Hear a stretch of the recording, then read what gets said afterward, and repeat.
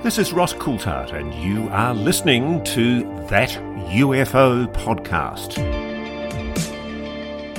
I'd like to thank User Interviews for sponsoring this episode. Folks, after the holiday period, many of us start to feel that pinch in our bank balances. I know with having young kids, I certainly do. So earning a little extra income never hurts. That's where User Interviews can help you out. It's completely free to sign up.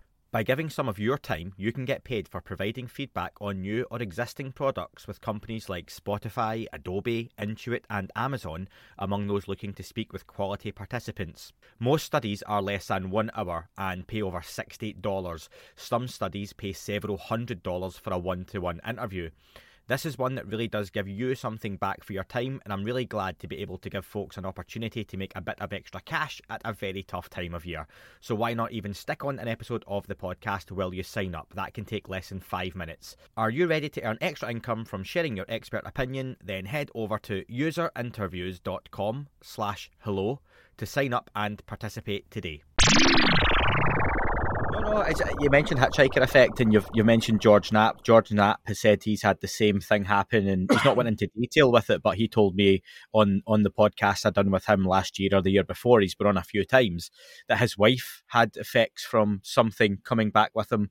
Thomas Winterton, the ranch superintendent, has said the same thing. His family have had incidents happen back at their home, and then we've heard from Brandon Fugel and others that it's happened to countless officials and other people who have dealt with the property as well. And this must happen all around the planet. What I would like to know, and what I'm going to do, I'm going to wrap up here for part 1, and part 2 will be released in a few days' time, folks. So if you hear the bell coming in a second, or that UFO soundbite, thanks very much for listening to part 1. Make sure you tune in again for part 2. The question that's going to lead into part 2, though, is, in this time, have you had, during your research, anyone in an official capacity, whether that was police, military or government, get in touch with you about your research or what you were doing? Yes, I have, yeah. Coast Guard and police. Police have spoken to me regarding the missing people. And Coast Guard, off the record, have spoke to me about UFO-related events. And there's probably more, because obviously we haven't pre-planned these questions, so off the top of my head. And I've got police officers who come out onto the cliff tops with me and go into the forests with me, who are interested. But as regards military personnel, no, and I'm probably going to kick myself. Something will come into my head afterwards, but there's nothing that's springing to mind. So there's never been any sort of Men in Black type scenario or any kind of suited officials. It's always been above board. Oh, you make a good point. Whilst looking into the animal mutilations back in 2017 to 19, Bob Brown, who was in one of our properties, the top flat, weren't living in that property at the time, and he was coming out with me on a regular basis.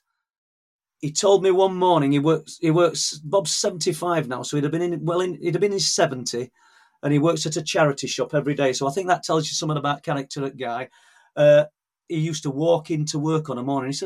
He said he'd seen a UFO. He was staying at a house on a place called Cardigan Road in Bridlington. They're quite affluent houses. They were dog sitting for this guy who'd gone away, and he used to take the dog for a walk on the beach on a morning, and I don't know which came first, because I wrote about it in Truth for 03. The big enclosed back garden and this collie dog. He said, we sat watching TV one evening with the lights off, and there's a small conservatory in front of a window with a door. He says, and dog suddenly looks up. We'll get to the beach in a minute, Andy, because I don't know which one came first. I can't remember now. He says, now look, and there's a bloke, he says, that looks like Zorro. Picture the hat and the... I can see the outline of him. He says, the dog's going mad. He said, so I got up, let the dog out. The dog's just running around the garden barking. There's nobody there. It's a big walled garden, fenced garden, fenced garden, with other properties at the back. But as I say, big affluent houses. And then he said, I took the dog on the beach one morning, and I don't know which one came first. I think the UFO came first. He said, and there's a silver ball over the sea. I'm looking at this thing. He says, I just can't believe I'm looking at it. He says, because I love the subject of UFOs and we're all this out. He says, he told me all about it. And then things started to happen for him. He said, I'm walking to work on a morning and there's a big black car past me. And these were just casual observations. I mean, the silver ball he told me about weren't linked to this figure that he'd seen at the door at the time. And this black car, he said it were a big American-style black car past him. And then when he's walking home, it passes him again. So I can't remember exact date, but anybody who wants to sort of Google the World Dart Championships, it was that year and it were held in Bridlington. And I think we're looking at 2017. And so he's in this house, daylight. He said, and there's a knock at the door, the front door, and there's a small porch at where the people take the boots off, only about 2 or 3 foot wide. So you've got obscure glass into the property, but clear glass outside. He says, and I can looking through this frosted glass, and I can see the shape of two what looked like suited men with hats on. He says, and I opened the door, and they're stood there. He said, and they're very tall. Well, I'm only 5'6". Bob's about 5'2". So they're going to look tall to Bob. He said, but they're very tall, very thin, really white faces. He says, and I went, can I help you? He says, and just open the door a bit. He says, you've seen something you shouldn't have seen. He said, what do you mean? He said, and then they said some more things to him that he can't remember. He said, and in the end, he says, I became a bit frightened. I slammed the door, shut the other door. He'd already put the dog outside in the garden before, as they were when they knocked, because the dog were going mad. He says, and I ran upstairs. I can picture Bob running. He didn't run, but that's what he said. Upstairs to have a look out of the front window to see where they'd gone. It's night. It were light when they came, but it's night time. Do you know? He'd not even picked up on it until we got talking. Do you know what I mean? Said, I looked up and down the street lights are on. I said, Bob, you saw me in daylight. And that kind of gave him a bit of a chill. He didn't want to stay at property after that. I know that's not my experience, Andy. That's just, is it a Men in Black experience? I don't know. Do you know, I really don't know. I mean, I've spoken to Coast Guard one particular Coast Guard who was very high up within the service. And his words to me, and I wrote it all down at one time. He said, you will never find a document, anything worded in any report that allures to unexplained phenomena or lights or UFOs. I know for a fact that they've been involved in what they've called UFO incidents, and it's all been suppressed. I get the information via Freedom Information Request if I get a first-hand witness and I've got an actual date and I can throw it at them. Wilsthorpe, September the 15th, 2009, an old lady in these flats at Wilsthorpe, the 16 flats, just literally a stone's throw, literally into the North Sea. Nothing either side of them for a few miles and just farmland at the back. They were built in 1935 and there's just these 16 flats in blocks of 4, quite isolated. An old lady claimed she saw a circle of UFOs over the sea at Wilsthorpe in 2009. And I've got absolutely richest array of reports from 2009 around that area that I've ever had and ever researched. And the military came the day after. What she said to me was, the next day after I'd seen these objects, her husband saw them as well. He was terrified. He went to bed. He said, I put my head under the pillow. I didn't want to look out till morning. She watched them for over an hour. Sorry, just under an hour. She went out. She went to shut up late at night. The flats have a communal outside light. Anybody can put theirs on, or it's the same light. She thought next door had left the light on. Opened the porch, looked in. She said, light ain't on, but somehow it's illuminated. So I turned back round and go into the living room, and a voice said to her, go back and have another look. So she did. She said, and then when I looked, she said, I thought, oh my God. She said, there's just a circle of these things over the sea, and the sea's boiling. She shouted her husband. He came and looked. He'd seen enough. He said to me that it frightened him. She watched it for just under an hour. They were moving away in twos. She said, then the next day the military came and they'd got big searchlights on sea, because a lot of these flats, Andy, They're not occupied year round. A lot of them are used for holiday flats. There's about Sure. 3 people that live in them, and they've lived them all, not all their life, but 20 or 30 years. So I thought, where do I go with this? She can't remember a date. But we had a rough idea it was between 2008 and 2011. So I'm going through archives, and I thought I'd found a big cat report. It said, visitors see Lynx. So when I read it, it's Lynx helicopter. So quite unexpectedly, 2 Lynx helicopters arrive on the 15th of September, 2 Chinooks, army vehicles, and they set up camp at the side of the flats. So we know this is the night after. All these things are supposed to be pre-arranged and done in advance. They requisitioned the cabin at the yacht club, which is, it sounds a bit more exotic than it is outside of these flats. It's just catamarans, a tractor, and a big sort of porter cabin. Yeah. Yacht club had no idea they were coming. I know that because my son-in-law has a catamaran there. He got moved off. So nothing was planned. They just arrived. They stayed for 2 days. So that's where I got the dates. I put the Freedom of Information request in. They couldn't deny that they'd been there. They're not going to say it's a UFO-related event, obviously. And I've only got this first-hand account from this lady. We know that there's another sighting that same night that went to Coast Guard, but can I get it? No, I cannot get hold of it. And we know that a witness said that she saw orange spheres of light coming from the right-hand side and orange spheres of light coming from the left towards or merging into what looked like a large black yacht sail over the sea. It's a triangle, isn't it? You know, that's what it sounds like to me. And they don't mean on surface of sea, they mean in the air. I know this. How do I know this report exists? Because the Coast Guard has had a look and told me.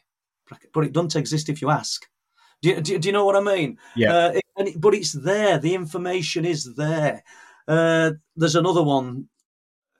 There's quite a few.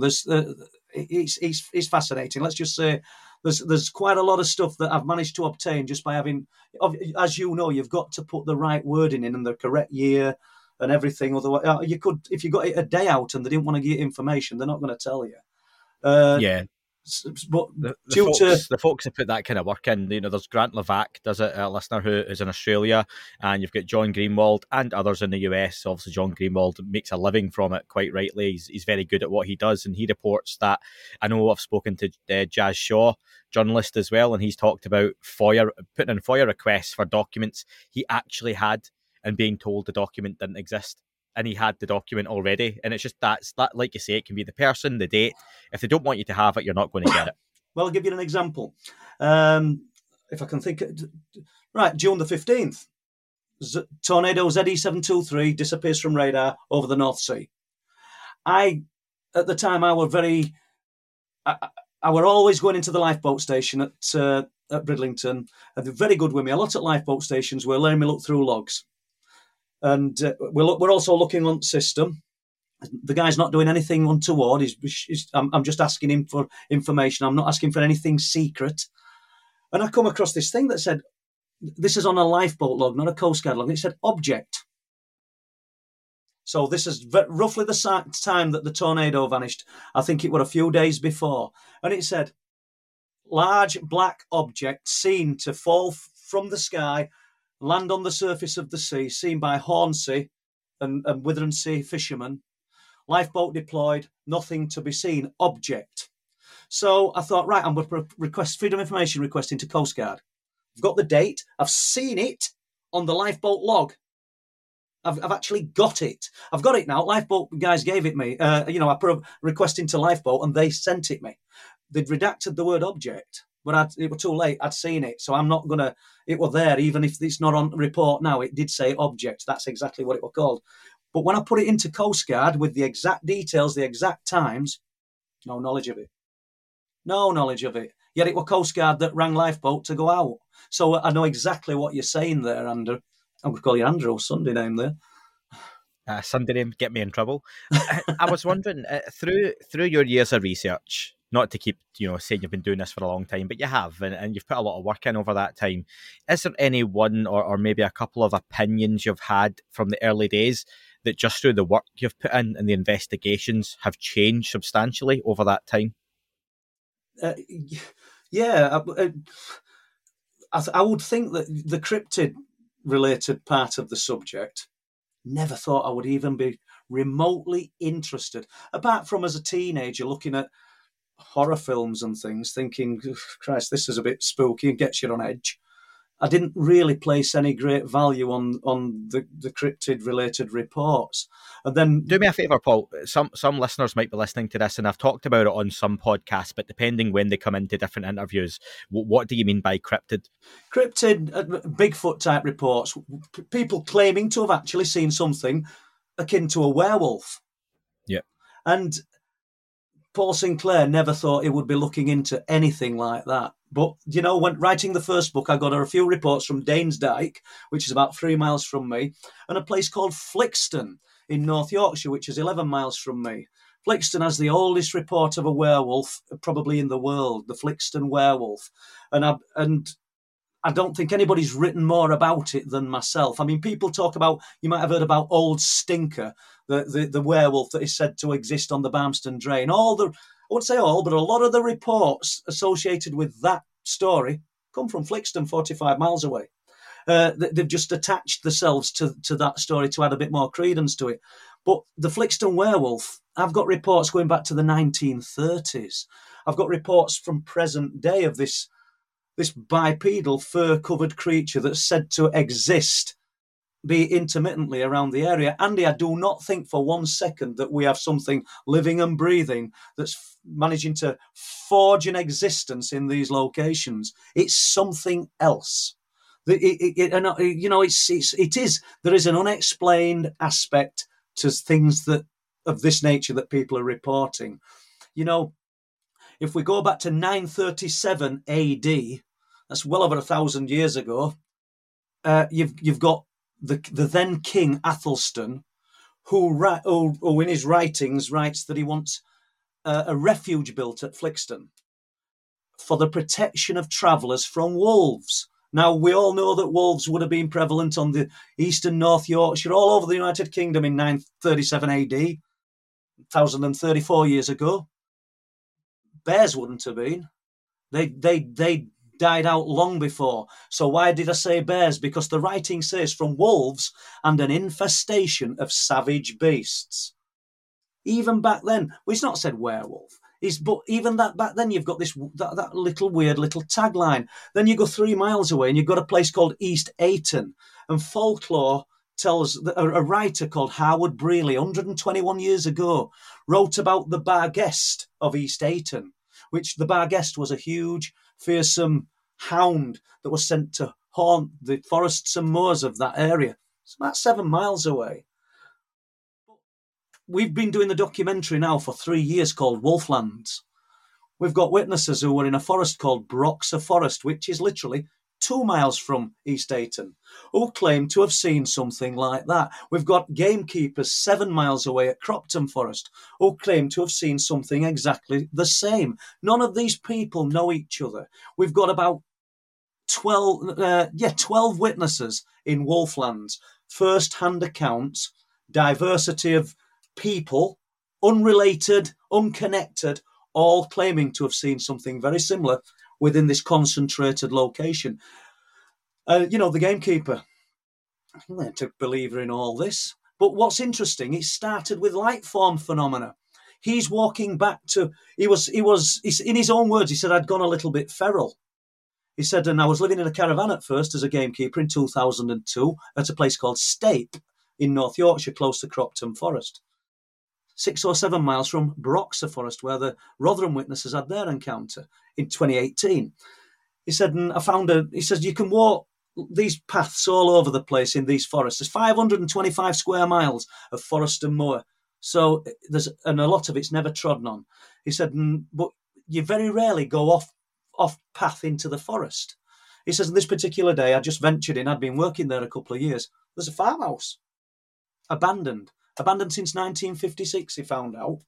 Says there's tall pines, 40-foot pines, tight up to the sides of it, at the back of it, and about 30 foot in front. There's a bit of clear fell and then more pines. I used it as a base. He said, I thought this is better than caravan. There's a well, there's a fire. Said, so that's where I set up base. He said, and I've been there a while. My cousin came to stay with me for a few days.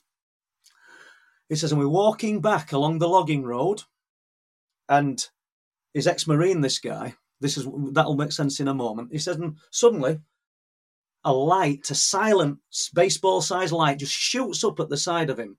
He says, I dropped my cousin, our Danny, to the deck, and I expected squaddies to come out because we're very close to Fylingdales, RAF Fylingdales, 2 miles away. He says, I expected squaddies to come out. I thought we'd caught a tripwire flare.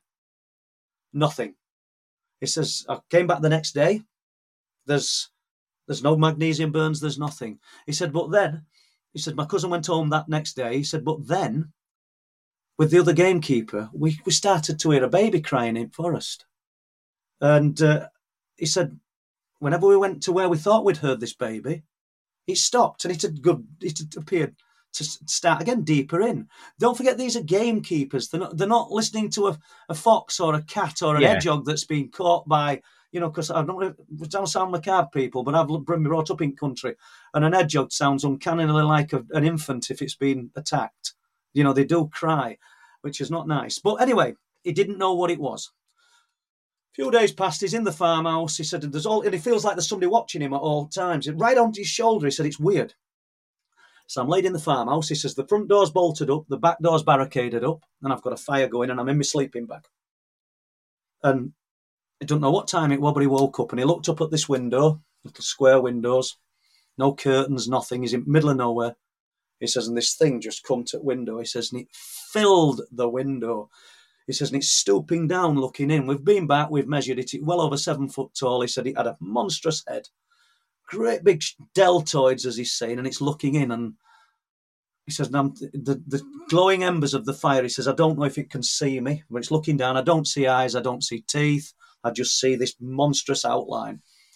He said, so the next night, he said, I decided, in his words, to get the drop on it.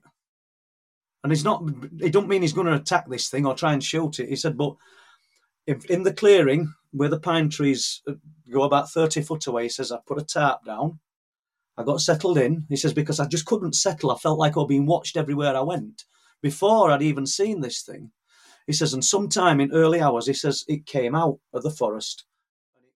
Arrived. This is another unusual aspect to these sightings. It didn't walk. He said it arrived.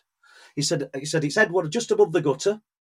He said it knew just where it were going, and it turned and it looked in the window. He says, and I'm watching this thing, and it thinks, and I've put a sleeping bag in the farmhouse, packed with clothing. He says, so I'm watching it thinks it's watching me. He said, and it's just stood there, and I can see these huge shoulders. He said, I don't remember even seeing his legs.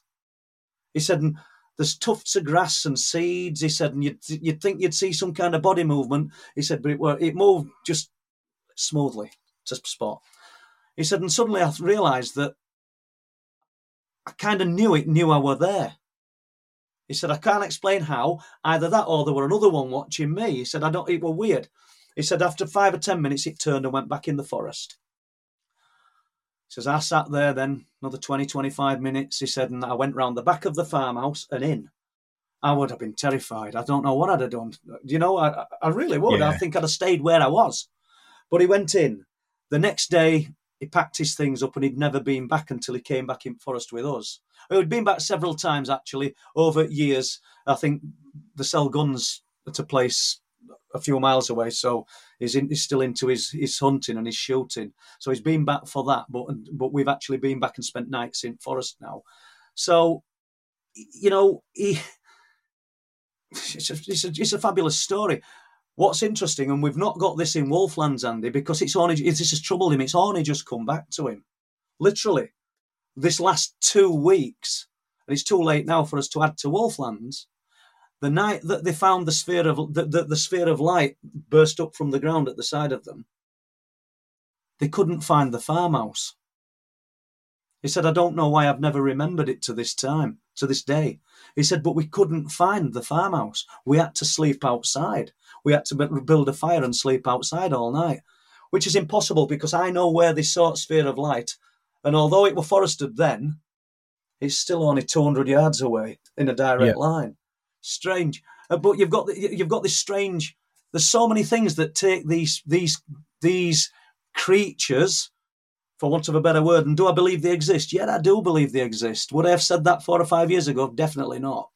But I've too many people, good people, telling me these incredible stories. But there's so many things that take them away from a normal flesh and blood creature. I've said before, Paul, and for some strange reason, maybe it's years of being brought up on Hollywood movies, I struggle to associate the same levels of activity that are reported in other parts of the world as happening in the UK. The same way if I go and watch a film and someone Scottish is on the screen, it's like, it takes me out it slightly. For you, though, is the UK as interesting a multi-phenomena hotspot as anywhere else in the world? I would think so. But I would also say that there'll be other places all over the world that probably haven't even got a name that we'd know that are just as active. Do you know? I mean, an American guy came through to see me a few years ago, and he'd been to Skinwalker. He'd been to the Hoia Forest is it Romania? That's supposed to be a highly charged area for unexplained phenomena. And he wanted to try Bempton. The only place that he had an experience was Bempton. And it weren't something life changing. He said that he's camping on the cliff tops. He went for a walk early hours at morning, and we've experienced this. What he were talking about. I knew what he were going to say. Well, somebody said the noise. He says, as I walked, he said, and it's very close to where these sheep were being mutilated. He said, as I'm walking along cliff tops, he said, suddenly I walk into a high-pitched sound in my ear. So I step back, it's gone. Step forward, it's there. Step forward again, it's gone. Step back, it's there. And we've heard it. I've only heard it once. I'm not going to say I've heard it lots of times. I've heard it once. There's numerous people being up onto the cliff tops and experienced it. I went up. The time I heard it, I was with a guy called Steve Ashbridge and a lady called, an actress called Kelly Hollis. I don't know if you know, from Shameless. Yes, yeah. Well, at that time, Kelly and Steve were in a relationship, should we say? And Steve's one of my best friends. And I just suddenly went, I don't know if you can hear this, but there's a strange high-pitched noise. She says, I can hear it. Steve couldn't hear it. And she'd got her hands over her ears in the end. And really, really strange. And she says, if it carries on, we're going to have to go. It's uncomfortable. But it stopped. The noise stopped, whatever that noise was. See, off the coast of the US, people report that these objects may have bases, and you'll be well aware of those sorts of reports. The famous case has been the Nimitz, incident. People say off the coast of Catalina, those islands, there are potentially bases. These objects may be kept. Given the activity you've witnessed and you've talked about in the localities in the northeast of England, do you think we've potentially got bases or potential evidence for bases underwater around the UK? I think it's possible, I mean, I've personally witnessed spheres of light under the water. When I say spheres, circular lights under the water with Bob Brown. I've got lots of reports of lights under the water. And it's interesting because what you've got on old maps, and this will get back to the bases, in a certain area about 10 to 15 miles off Bempton and Flamborough, they say a magnetic anomaly is said to exist in this location. And you've got fishermen who've fished the area for 10 years, 15 years, 20 years, never come across anything. And then they'll tell you that this particular day, they're steaming out, as they say. Suddenly Compass is just doing what it wants. We know where we are because we're seasoned fishermen. But they're getting out to their fishing grounds. But in that area as well, there's an area where nobody can fish, and it's a submarine training ground, which is there's very little known about it. Do you know what I mean? And you've got a crater there, huge impact crater called the Silver Pit Crater. And so there's a lot of people suggested that there could be underwater activity, underwater bases. I mean, I'm not in a position to say yes, there is. We've got reports of UFOs coming out of the water. I've never personally seen anything coming out of the water, but I've got more than one report. I've probably got 5 or 6 reports, and it's always in a similar location. It's always off the point of Flamborough and Bempton, about 10 to 15 miles out, that these things are seen. So I suppose there's a possibility. Outside of the UK right now, I mentioned the US, there are wheels in motion where potentially we may see individuals coming forward to testify to Congress about various aspects of the UFO topic. How much do you keep up to date with what's going on across the water? I don't. Seriously, and maybe I should, but I don't. I find I'm that immersed in what I'm doing, and that's not to say that there aren't some absolutely incredible pieces of information out there. But that's something I noticed with you, Andy, when when you were talking on Truth Proof live stream, our live stream. You're very entrenched in the up to date news. You know what's happening, and I don't. I've really got no idea out of what's happening really outside of my little world. I'm going to be completely honest and admit that I do love a bit of cool technology, but not all the best tech is classified. So when BlendJet got in touch about their new BlendJet 2.0, I was very excited to try it out, especially as one of those protein shake people that many folks hate. Just shaking never has the same results as a blender does, let's be fair. BlendJet 2 is portable, so you can blend up a smoothie at work, a protein shake at the gym, or even a margarita on the beach. It's small enough to fit in a cup holder, but powerful enough to blast through tough ingredients like ice and frozen fruit with ease. BlendJet 2 is whisper quiet, so you can make your morning smoothie without waking up the whole house, a big one for me folks, and it lasts for 15 or more blends and recharges quickly via USB-C. Best of all, BlendJet 2 cleans itself. Just blend with water, a drop of soap, and you're good to go. With over 30 colours available, there is something for everyone. Personally, I'm a huge fan of the carbon fibre. What are you waiting for? Go to blendjet.com and grab yours today, and be sure to use the promo code ThatUFO12 to get 12% off your order and free 2-day shipping. No other portable blender on the market comes close to the quality, power and innovation of the BlendJet 2. They guarantee you'll love it or your money back. Blend anytime, anywhere with the BlendJet 2 portable blender. Go to blendjet.com and use the code ThatUFO12 to get 12% off, remember folks, and that free 2-day shipping. Shop today and get the best deal ever. No, I don't blame you, but I'd love your opinion on this then. So just now, they've passed in their defence bill some language which is basically opening the doors for people who may have knowledge of special access programs, maybe crash retrieval programs, any sort of UFO knowledge essentially, to come forward who may be under NDA or feel threatened about coming forward to talk about the UFO subject in a really serious mainstream way. And I just wonder if that does happen in the US and they talk about it politically and in a more open forum, potentially still behind closed doors, do you think we could see any impact in the UK from that? That if things do open up more in the US, that you'll know better than anyone, Paul, in the UK, it's just not talked about in the political arena. It's laughed about still. It's reported in a jokey way in the newspaper. Do you think that could help us? I think it could help us immensely. There's only so long that you can keep this firewall up of denial. I think the internet in a lot of ways has been a great thing because it's just absolutely showed the diversity and the enormity of what people are actually seeing, witnessing, experiencing.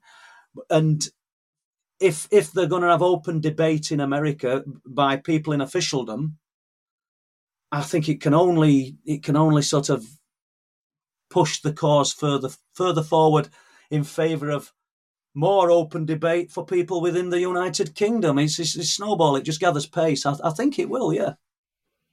I hope so. Listen, I want to get to listener questions, Paul, because you've been very generous with your time already. We've talked a lot about the books, and we're going to get to Wolfland, you've mentioned a few times as well, before we finish up. But we've got lots of listener questions for you. Thanks to everyone who sent them in. I've had to leave off more than half of them. Hopefully, some of your questions have been answered in the body of the interview, but I'd love to have Paul back on again in the near future anyway to get through some more of those.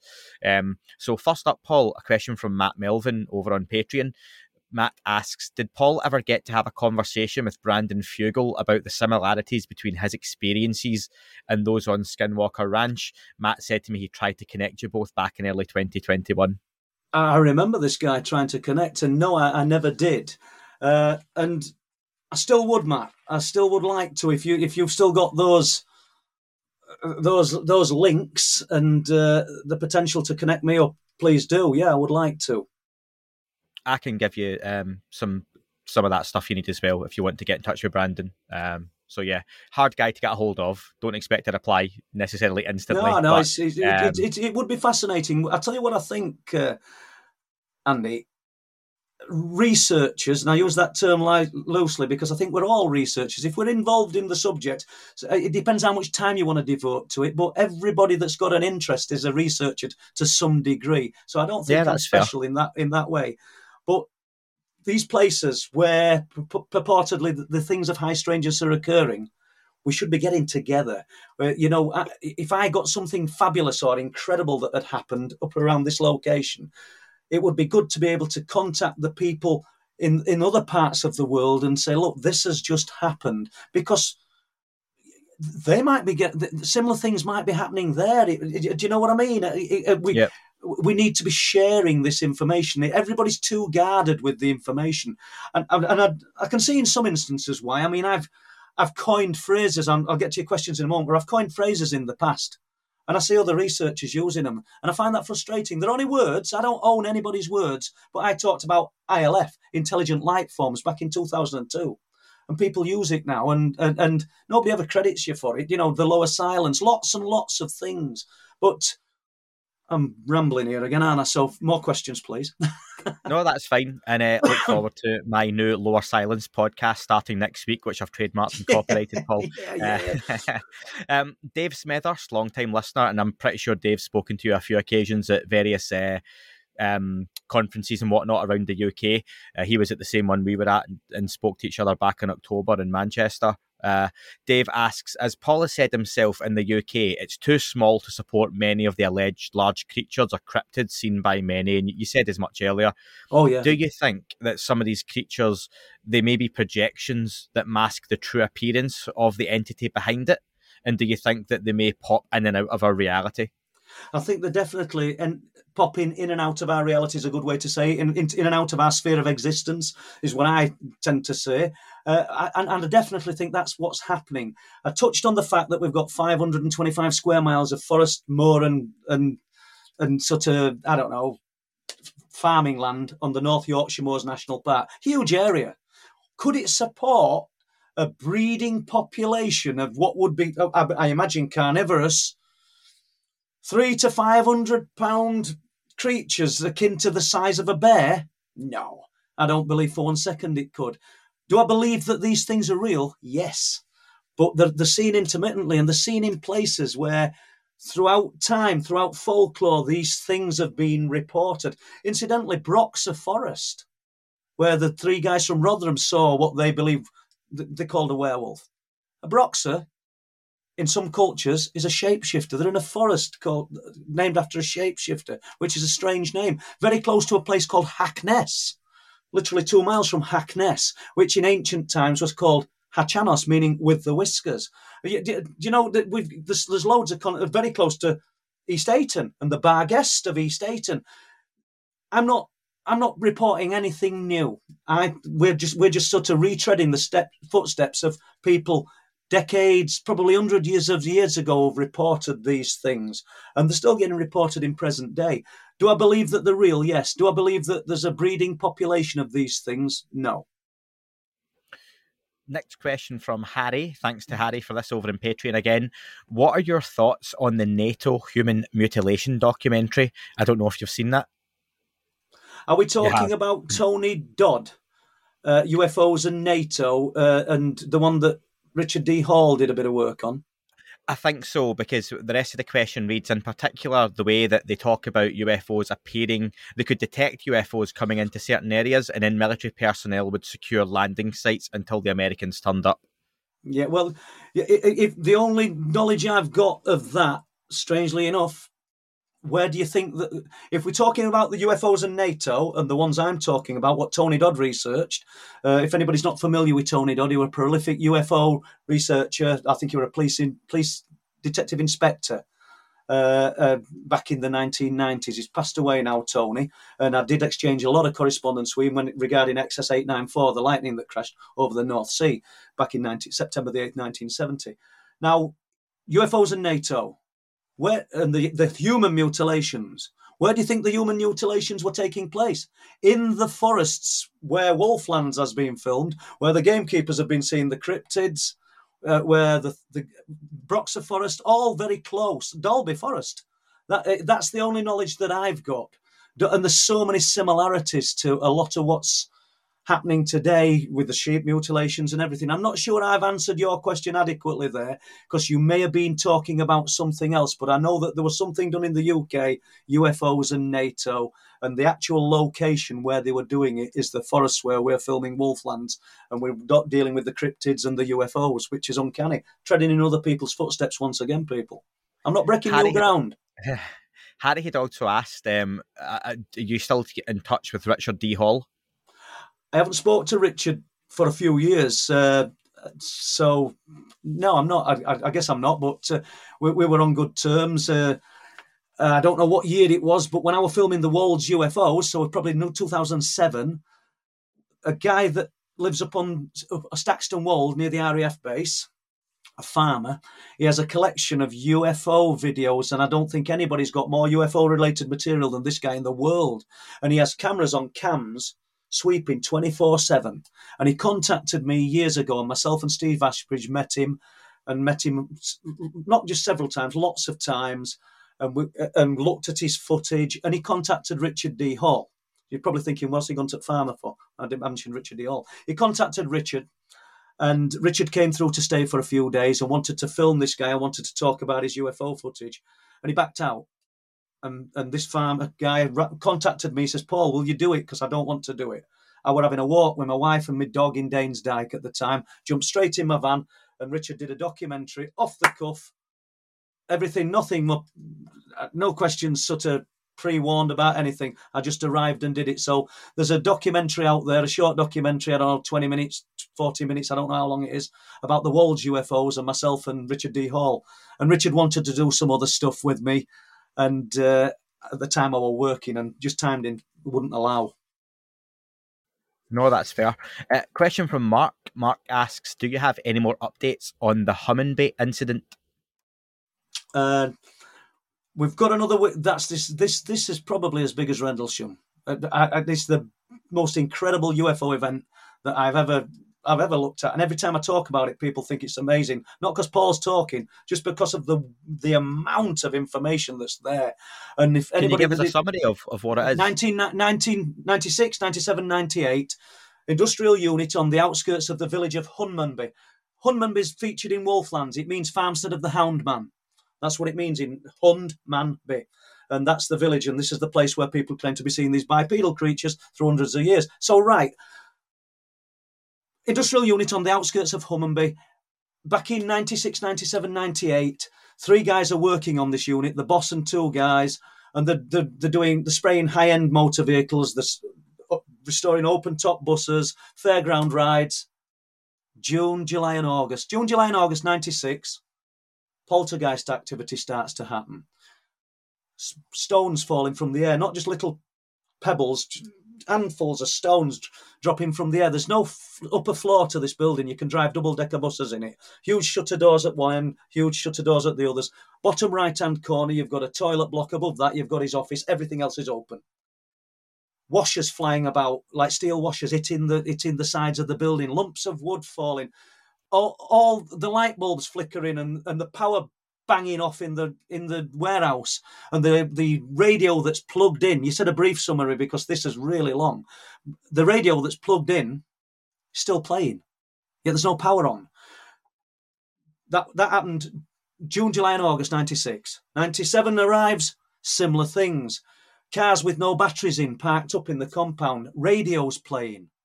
All sorts of things. The boss locks up one night.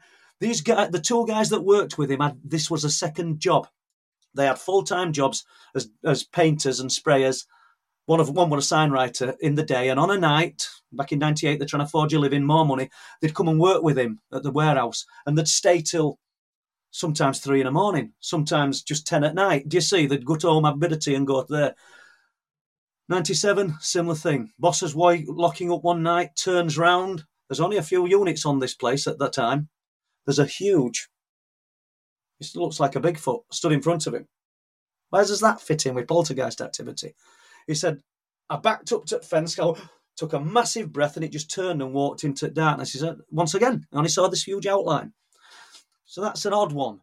Huge footprints on the car, but no damage to the car. all three cars while they're working there. Right, we got to that's a brief summary of 96, 97. Get to 98.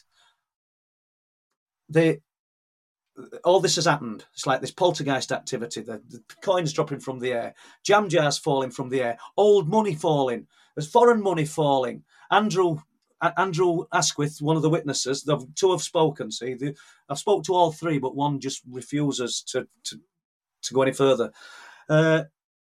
Andrew got cocky with the phenomena, as he said, and they all believe he did as well. He said he was shouting at it and asking it to give him lottery numbers. Give me some money I can spend. He said, and I just turned round after I'm preparing a car, and this circle's coming towards me in slow motion, and it hits me in the middle of the head. He says, and it hurt like mad. He says, but like you were going slow. He says, and I'm spinning round on the floor, and there's a coin stuck to his head. Other two remember it and say it were funny because it served him right. So we're all shouting at this, what they called the phenomena.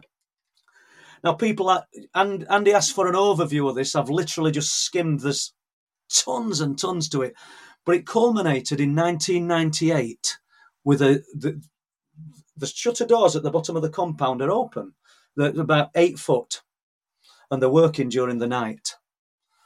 And I should have said that the other witness, Dave, his mum and dad used to come over the 3-year period on a night and just sit. They probably wanted to see their son, and they liked having a talk to other two lads. And then they'd go home, and they'd come most nights.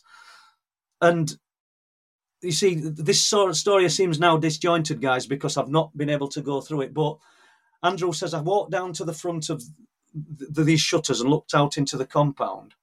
He said, and there's a UFO.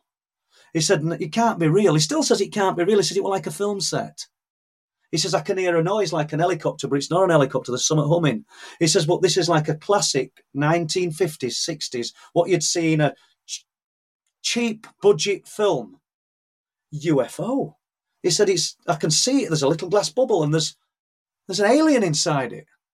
He said, but it's down compound. There's all smoke and there's electric charge coming off it. He says, and all sorts of things. He says, and I don't know what I'm looking at. He says, I can't believe it. Then his story comes odd, and he walks back to the front of the unit, and there's a shutter door and a small side door. Opens the side door, military personnel grab him, drop him to the floor with guns, make him stay where he is. He doesn't move, can't move. Speak to Dave. I said to Dave, because I spoke to them all individually, and they've not spoke for years. And the other one who won't speak, or can't say his name, let's just say he only spoke because others had told me. And then I just went into where he works one day. I'd already dropped him a book off, and I went back to see what he thought about it. And he wrote, he says, I said, did you see this little being in the object? And he went, no. He said, I saw 3. He says, and I couldn't see it craft. It were covered in mist. He says, I could see the shape of something behind this mist and all these bolts of electric. But they weren't stood together. It's weird. They're all working together in unit. He said, and I could see 3. Dave's about 6 foot, 6'1". He says, a lot taller than me. He says, and they were in tight-fitting suits that looked like wetsuits. He says, and they'd got big heads. He said, and there were 3 of them. He says, I don't know what they were. He said, and I walked at front of the building, an open side door, and military grabbed hold of me with guns, real nasty bees, threatened me and everything. And so then I get to other one who didn't want to tell me much. And I asked him, because Andrew had already said he saw him walking into the mist and disappear. So I said, did you see the being? Did you see anything? He says, I saw one. He says, but I didn't see its head. I could see it amongst the mist. And so my last question to him was, Andrew said that, because if I'd have asked that first, I wouldn't have got any more. I said, Andrew said he saw you walking down the compound into this mist. He said, I have no recollection of that. And that were all I got from him. But his mum, the mum and dad, who, I mean, there's UFO sightings prior to it, days before, triangles. And we've got all that. It's just too big, big. It's in Truth Proof 3, and I think it's about 12,000 words. Could have wrote a book about it, to be honest with you. Mum and dad were driving to the warehouse. There's a military roadblock set up. Not camouflage vehicles, black vehicles. Stopped their car, took them inside a van. They believe military personnel, all in black, armed, know where we live, know everything about us, just basically threatened old man and old woman. They weren't old, to be honest with you then, but do you know what I mean? But they're still alive today, and released them. And so they got a telling off. Now, the question was, have I any more on the Hunumby incident? Yes, we've got a guy. They had a small red hatchback car. Got a guy, 1998, driving home. Excuse me. Sees a small red hatchback car slewed across the road. Old couple looking up at a big black triangle, and he's looking at it with them. Just before Hunumby. Now, we don't know whether they got stopped after that or before that. There's absolutely tons to Hunumby, just like there is to Wilsthorpe. And 1998, that hillside that we were on about at Bempton, rock anglers claimed that a UFO landed on the hillside. They call it a spaceship. That's 1998. Coast Guards at Hornsey, 1998. When we think it's connected to Hunumby, we haven't got a date. I've spoke to the actual Coast Guard driving into work. Says that he stopped with a military roadblock. Where's Hornsey compared to Hunumby? About 15 miles away, maybe 16 miles away, as the crow flies. And he says there's a big triangle hovering in a field. That's a Coast Guard, retired now, and I've spoke to him. We think it's 1998, but we don't know if it's August 1998. Prolific year for UFO-related information, or sightings and other bits and bats. Thanks for summarising that. I know it's a big story to summarise as massive. well. But 2 or 3 hours. I love the fact, though, that you got 2/3 of the way through it and then said, and then it gets odd, given what you just talked about beforehand as well. It's fascinating. So yeah, thanks for that. And again, people, I recommend you do pick up the books to hear these more and read these in more detail as well. A couple of last questions from listeners. We've got Rachel over on YouTube, and again, thank you to all the YouTube viewers. So hi, because you can actually see this, and to those that are now sending questions through as well. Could I ask if Paul has ever considered hypnotic regression concerning his memories of possible alien encounters? No, I haven't, to be honest. Well, say no, and then I contradict myself. I spoke about it once to a guy called Derek Tyler. I don't know if anybody. I recommend that you try and get him on your show. He's really knowledgeable, really interesting guy. Derek Tyler, American guy. He's wrote Alien Paradigm Shift, and he's wrote Alien Something, The Difficult Truth. I'll get you the names, Andy. And he spoke at Contact in the Desert as well.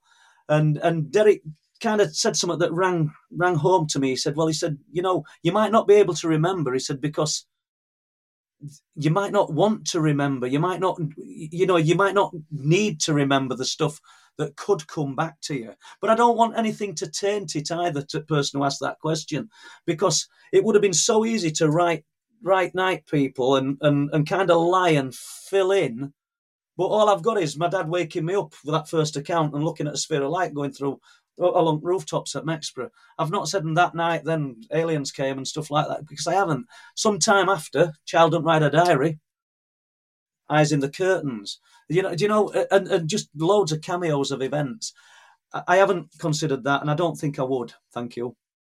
No, that's fair. It's not a nice thing to potentially have to go through. And you mentioned Whitley Strieber, and his hypnotic regression tapes are available on his website, and those are horrifying. Just the screams alone that come through. So it's quite an intimate thing. And I know we're probably tight for time, but I'll not say the names, but both my grandsons have had some strange experiences, and my daughters have allowed me to record them, and they don't remember now. These are little children. I'll give you an example. I've got son-in-law and daughter teachers. Not that means bugger all in grand scheme of things, but they're responsible jobs. Kept hearing a bump on bedroom floor. Bang. He's fell out of bed again. They go up. We'll call him John. I think I've named him in book anyway, but they know I've wrote about him. I did get permission. I didn't just do it. That's fine. They put him back in bed, and he gets to edge at bed. I said, why don't you sleep in middle at bed? What's the matter with you? Why? And all his toys are lined up on wall, alongside at bed. I used to do this. Action Men, everything to stop him. He wouldn't know any of this. He wouldn't have even watched a film about aliens or anything. They're real careful with him. And they asked him why his dad, Nick, I said, why are you sleeping on edge at bed? You keep falling out. It's because of the man. I said, what do you mean the man? He comes through a hole in the wall and he picks me up and he tries to eat me, but he doesn't eat me. And we shoot down through the hole in the wall. This is a little boy. We're not 5-year-old. I think he were about four years old. And he's talking about this. Then we've got other one who's shouting for his sisters, or, another daughter. He says there's two blue men in his room. 2 tall blue men in his room. And this happened over a couple of days, and I spoke to him about it, and he said, they float me. I said, what do you mean they float me? They float me. And I say on this recording, and nobody's ever heard recordings, I say, for anybody who's interested, who's listening to this, he's pointing to the light bulb. I said, he's saying they float, because he's real poor vocabulary, this little lad. He likes to play out. Other ones quite switched on. He's not daft, but he likes to play out and just do boys things, and they float me. But these were little lads, 4-year-old, and they've no memory of it now. Do you know what I mean? Absolutely no memory of it. Right, I know we didn't intend to get to that because you're asking questions, so sorry, Andy. No, that's fair. And again, see, as a father, like that's a terrifying thing. And to some people, and with an interest in the UFO subject, any sort of abduction or experience is just a story, and it's dismissive, and that's fine because there's so little hard, concrete evidence unless you've gone through it yourself. No evidence. So some of us, like myself, have never had those experiences, but are happy to take that testimony and the story at face value and listen to those. And as a father, that's horrifying to think, that someone's child could go through that, let alone a grown adult. So thanks for sharing that as well. And finally, question from Reed Speed over on YouTube. Paul and another researcher witnessed a light orb or plasma phenomena on an operation in the UK, and he'd like to hear a little bit more on your thoughts of what these could be. So we're talking about, I believe you're talking about the light, the light form that I saw with Lee Hayward on November the 14th, 2019. I don't know. My thoughts, what they could be. Some people want to say it's a portal. This thing was huge. It's the most spectacular thing I've ever seen on the cliff tops. I stand by saying it. Lee could be found on social media. You could ask him. He's a real articulate guy. So, I'm not embellishing what we saw. I'm setting a camera up on cliff tops, looking out to sea, to try and film these, what we call the light forms, the intelligent light forms. I turn around, and just in front of the hill that we've just been talking about, in the field with us, is a huge sphere of light. Lee said the influence that the light was giving off was about the size of a Volkswagen Beetle. It was huge. And as fast as I'm bringing this camera around, it's gone. And I don't know. You touched on it earlier. I think that these things can just enter our sphere of existence and exit our sphere of existence. I wouldn't say at will, but whenever they want, basically. And once again, to the person who asked the question, I do apologise because I've not answered your question adequately. I think there's loads of people out there, who do answer the questions adequately, but I don't think they know what they're talking about. I'm not throwing insults out at people. I just think that there's too many people will be able to, I know what's happening. I'll tell you what's happening. I know these, and you don't know nothing. If you did, we'd all be listening to you today, or we'd all be sort of doting on every word you say. And as I say, that I'm not labelling anybody in that, but a lot of the questions that I'm asked, I am unable to answer because I don't think I've got any more knowledge than you guys. And do you know what? I think people will appreciate, though, you're being honest rather than you could embellish and you could make something up and you could expand on it. But no, that's very fair. They haven't given me a message. Do you know what I mean? Some people say, when I got this message and they've told me where they're from, but I'd rather not say at this moment, but they have told me. Yeah, it'll be in the next book. Yeah, no, there's that sort of thing. No. Listen, just before we go, I want to touch on a few things on a quick fire round. I've not done this for quite a while, but I'd like to bring it back for 2023. It's very popular.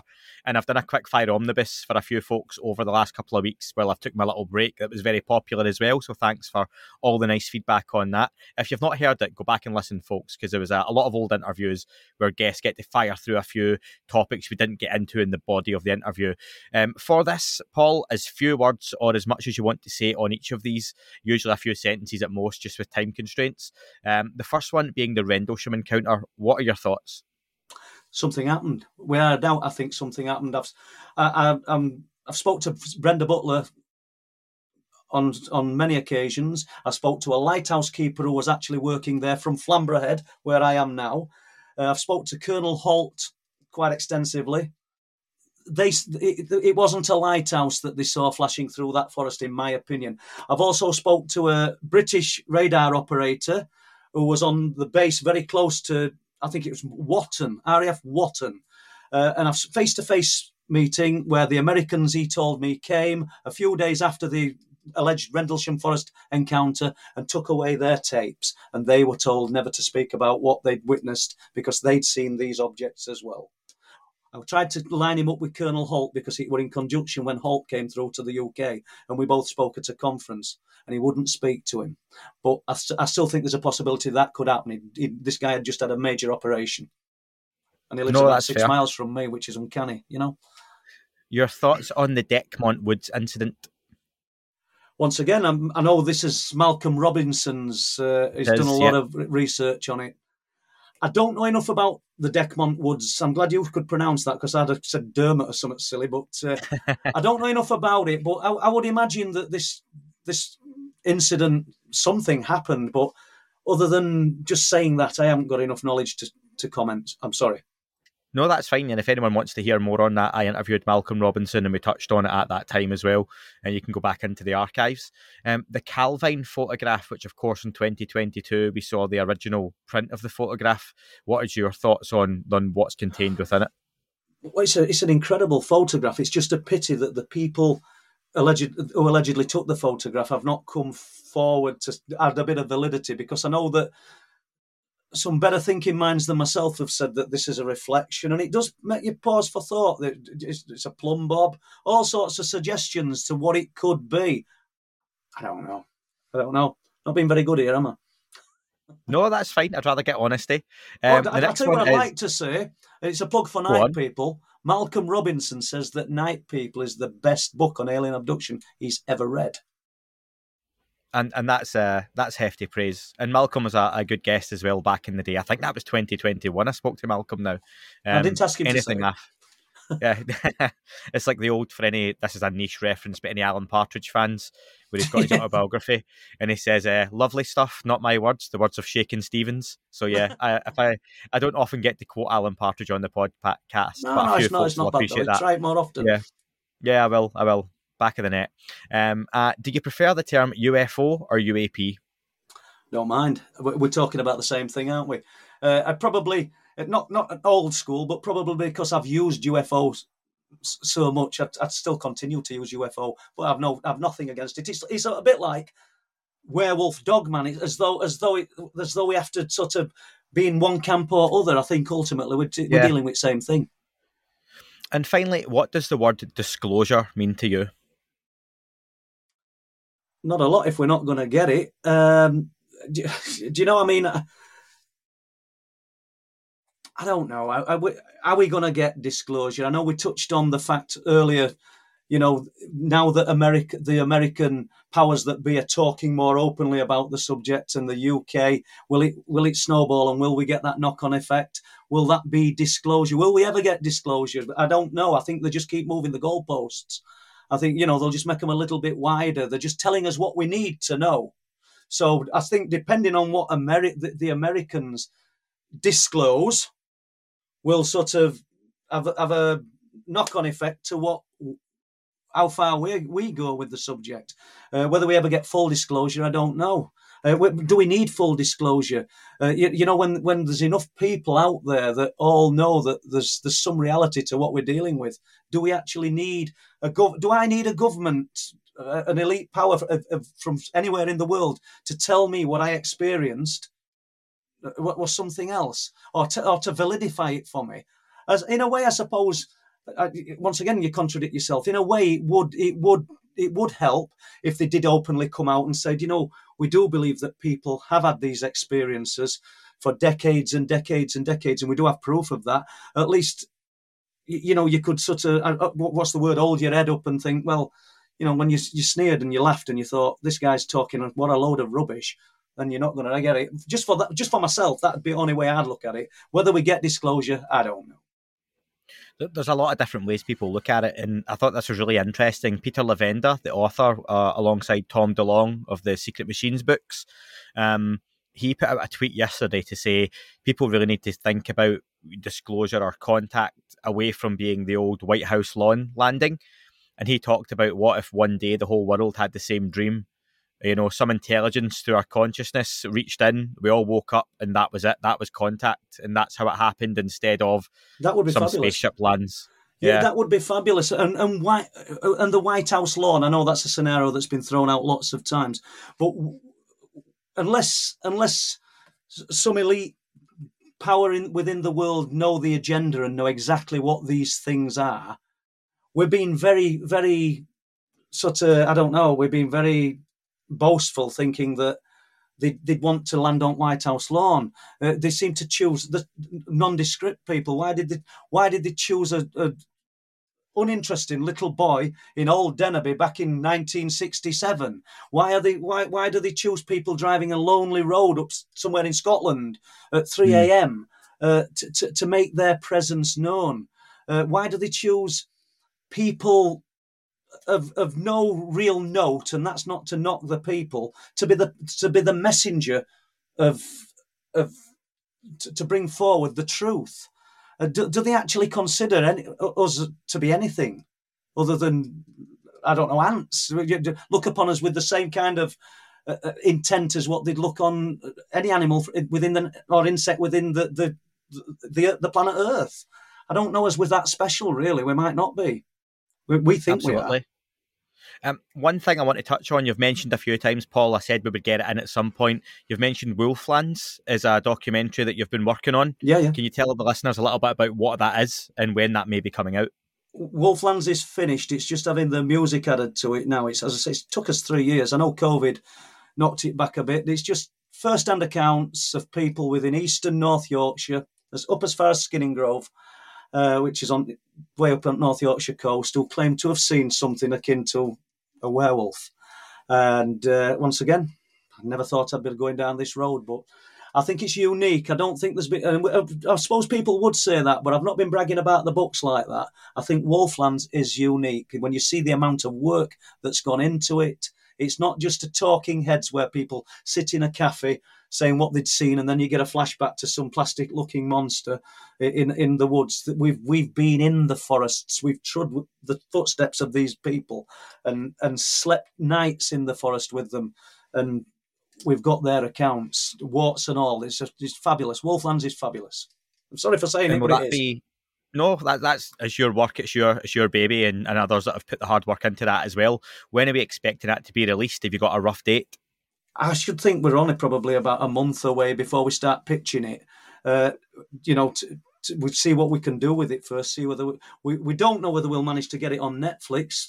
I've got a contact that might be able to get us in there, but we might not as well. But that's where we're going to start there, and we'll just go with it. But when I say Les Drake's filmed Wolflands, he's been instrumental in filming it with me for the last 3 years. So it's a 50-50 venture. So it's not just Paul.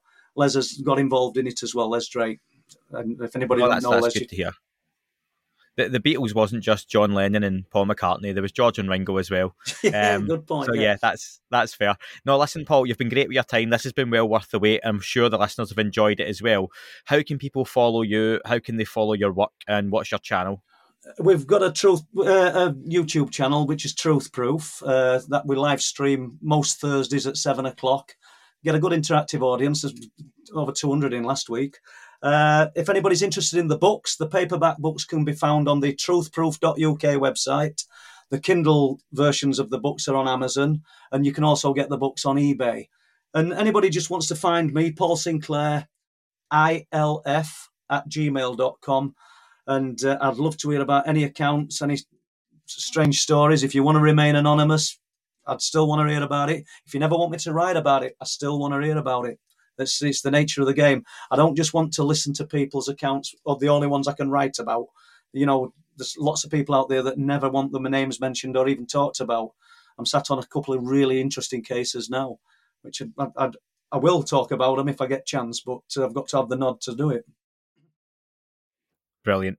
That's great, Paul. Listen, it's been wonderful speaking to you. And like I say, I genuinely would love to have you back on in the near future I'd love to again come on, to yeah. follow up. It's fabulous. Thank you. Brilliant. That is all for this week's show. Thank you very much for listening. Please remember to leave the podcast a review on your chosen platform. You can like, retweet and subscribe. That would all be very much appreciated. The shows are being uploaded onto YouTube as we speak more and more. You can sign up at patreon.com/That UFO podcast to access the shows ad-free as well. Please get in touch on Twitter, Facebook, Instagram, That UFO podcast. Of course, on Twitter, it's at UFO UAPAM. And again, folks, as always, keep looking up. You never know what you might see.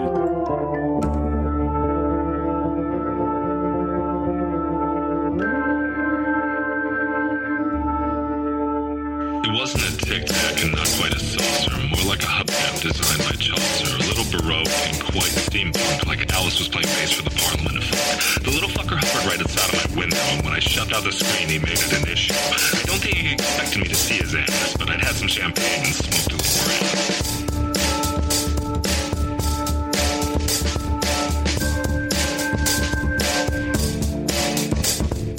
Meditative gamma state full on meta. Can't imagine how it could have been any better. I got to the top of the stairs and there he was. Like, you awake? I was about to abduct you, cuz.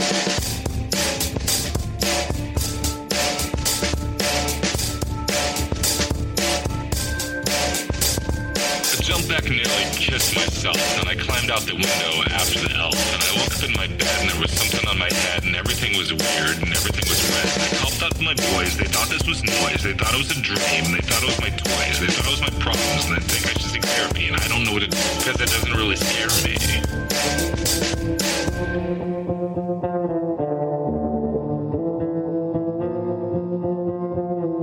If you really want to know who I think may be, then against you and me and us and we and him and her and that and she and that thing over there and what's that, Jake?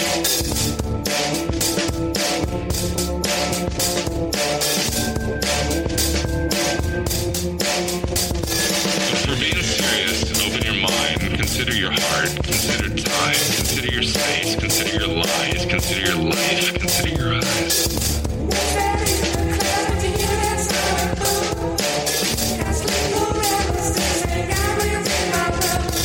It wasn't a tic-tac and not quite a saucer.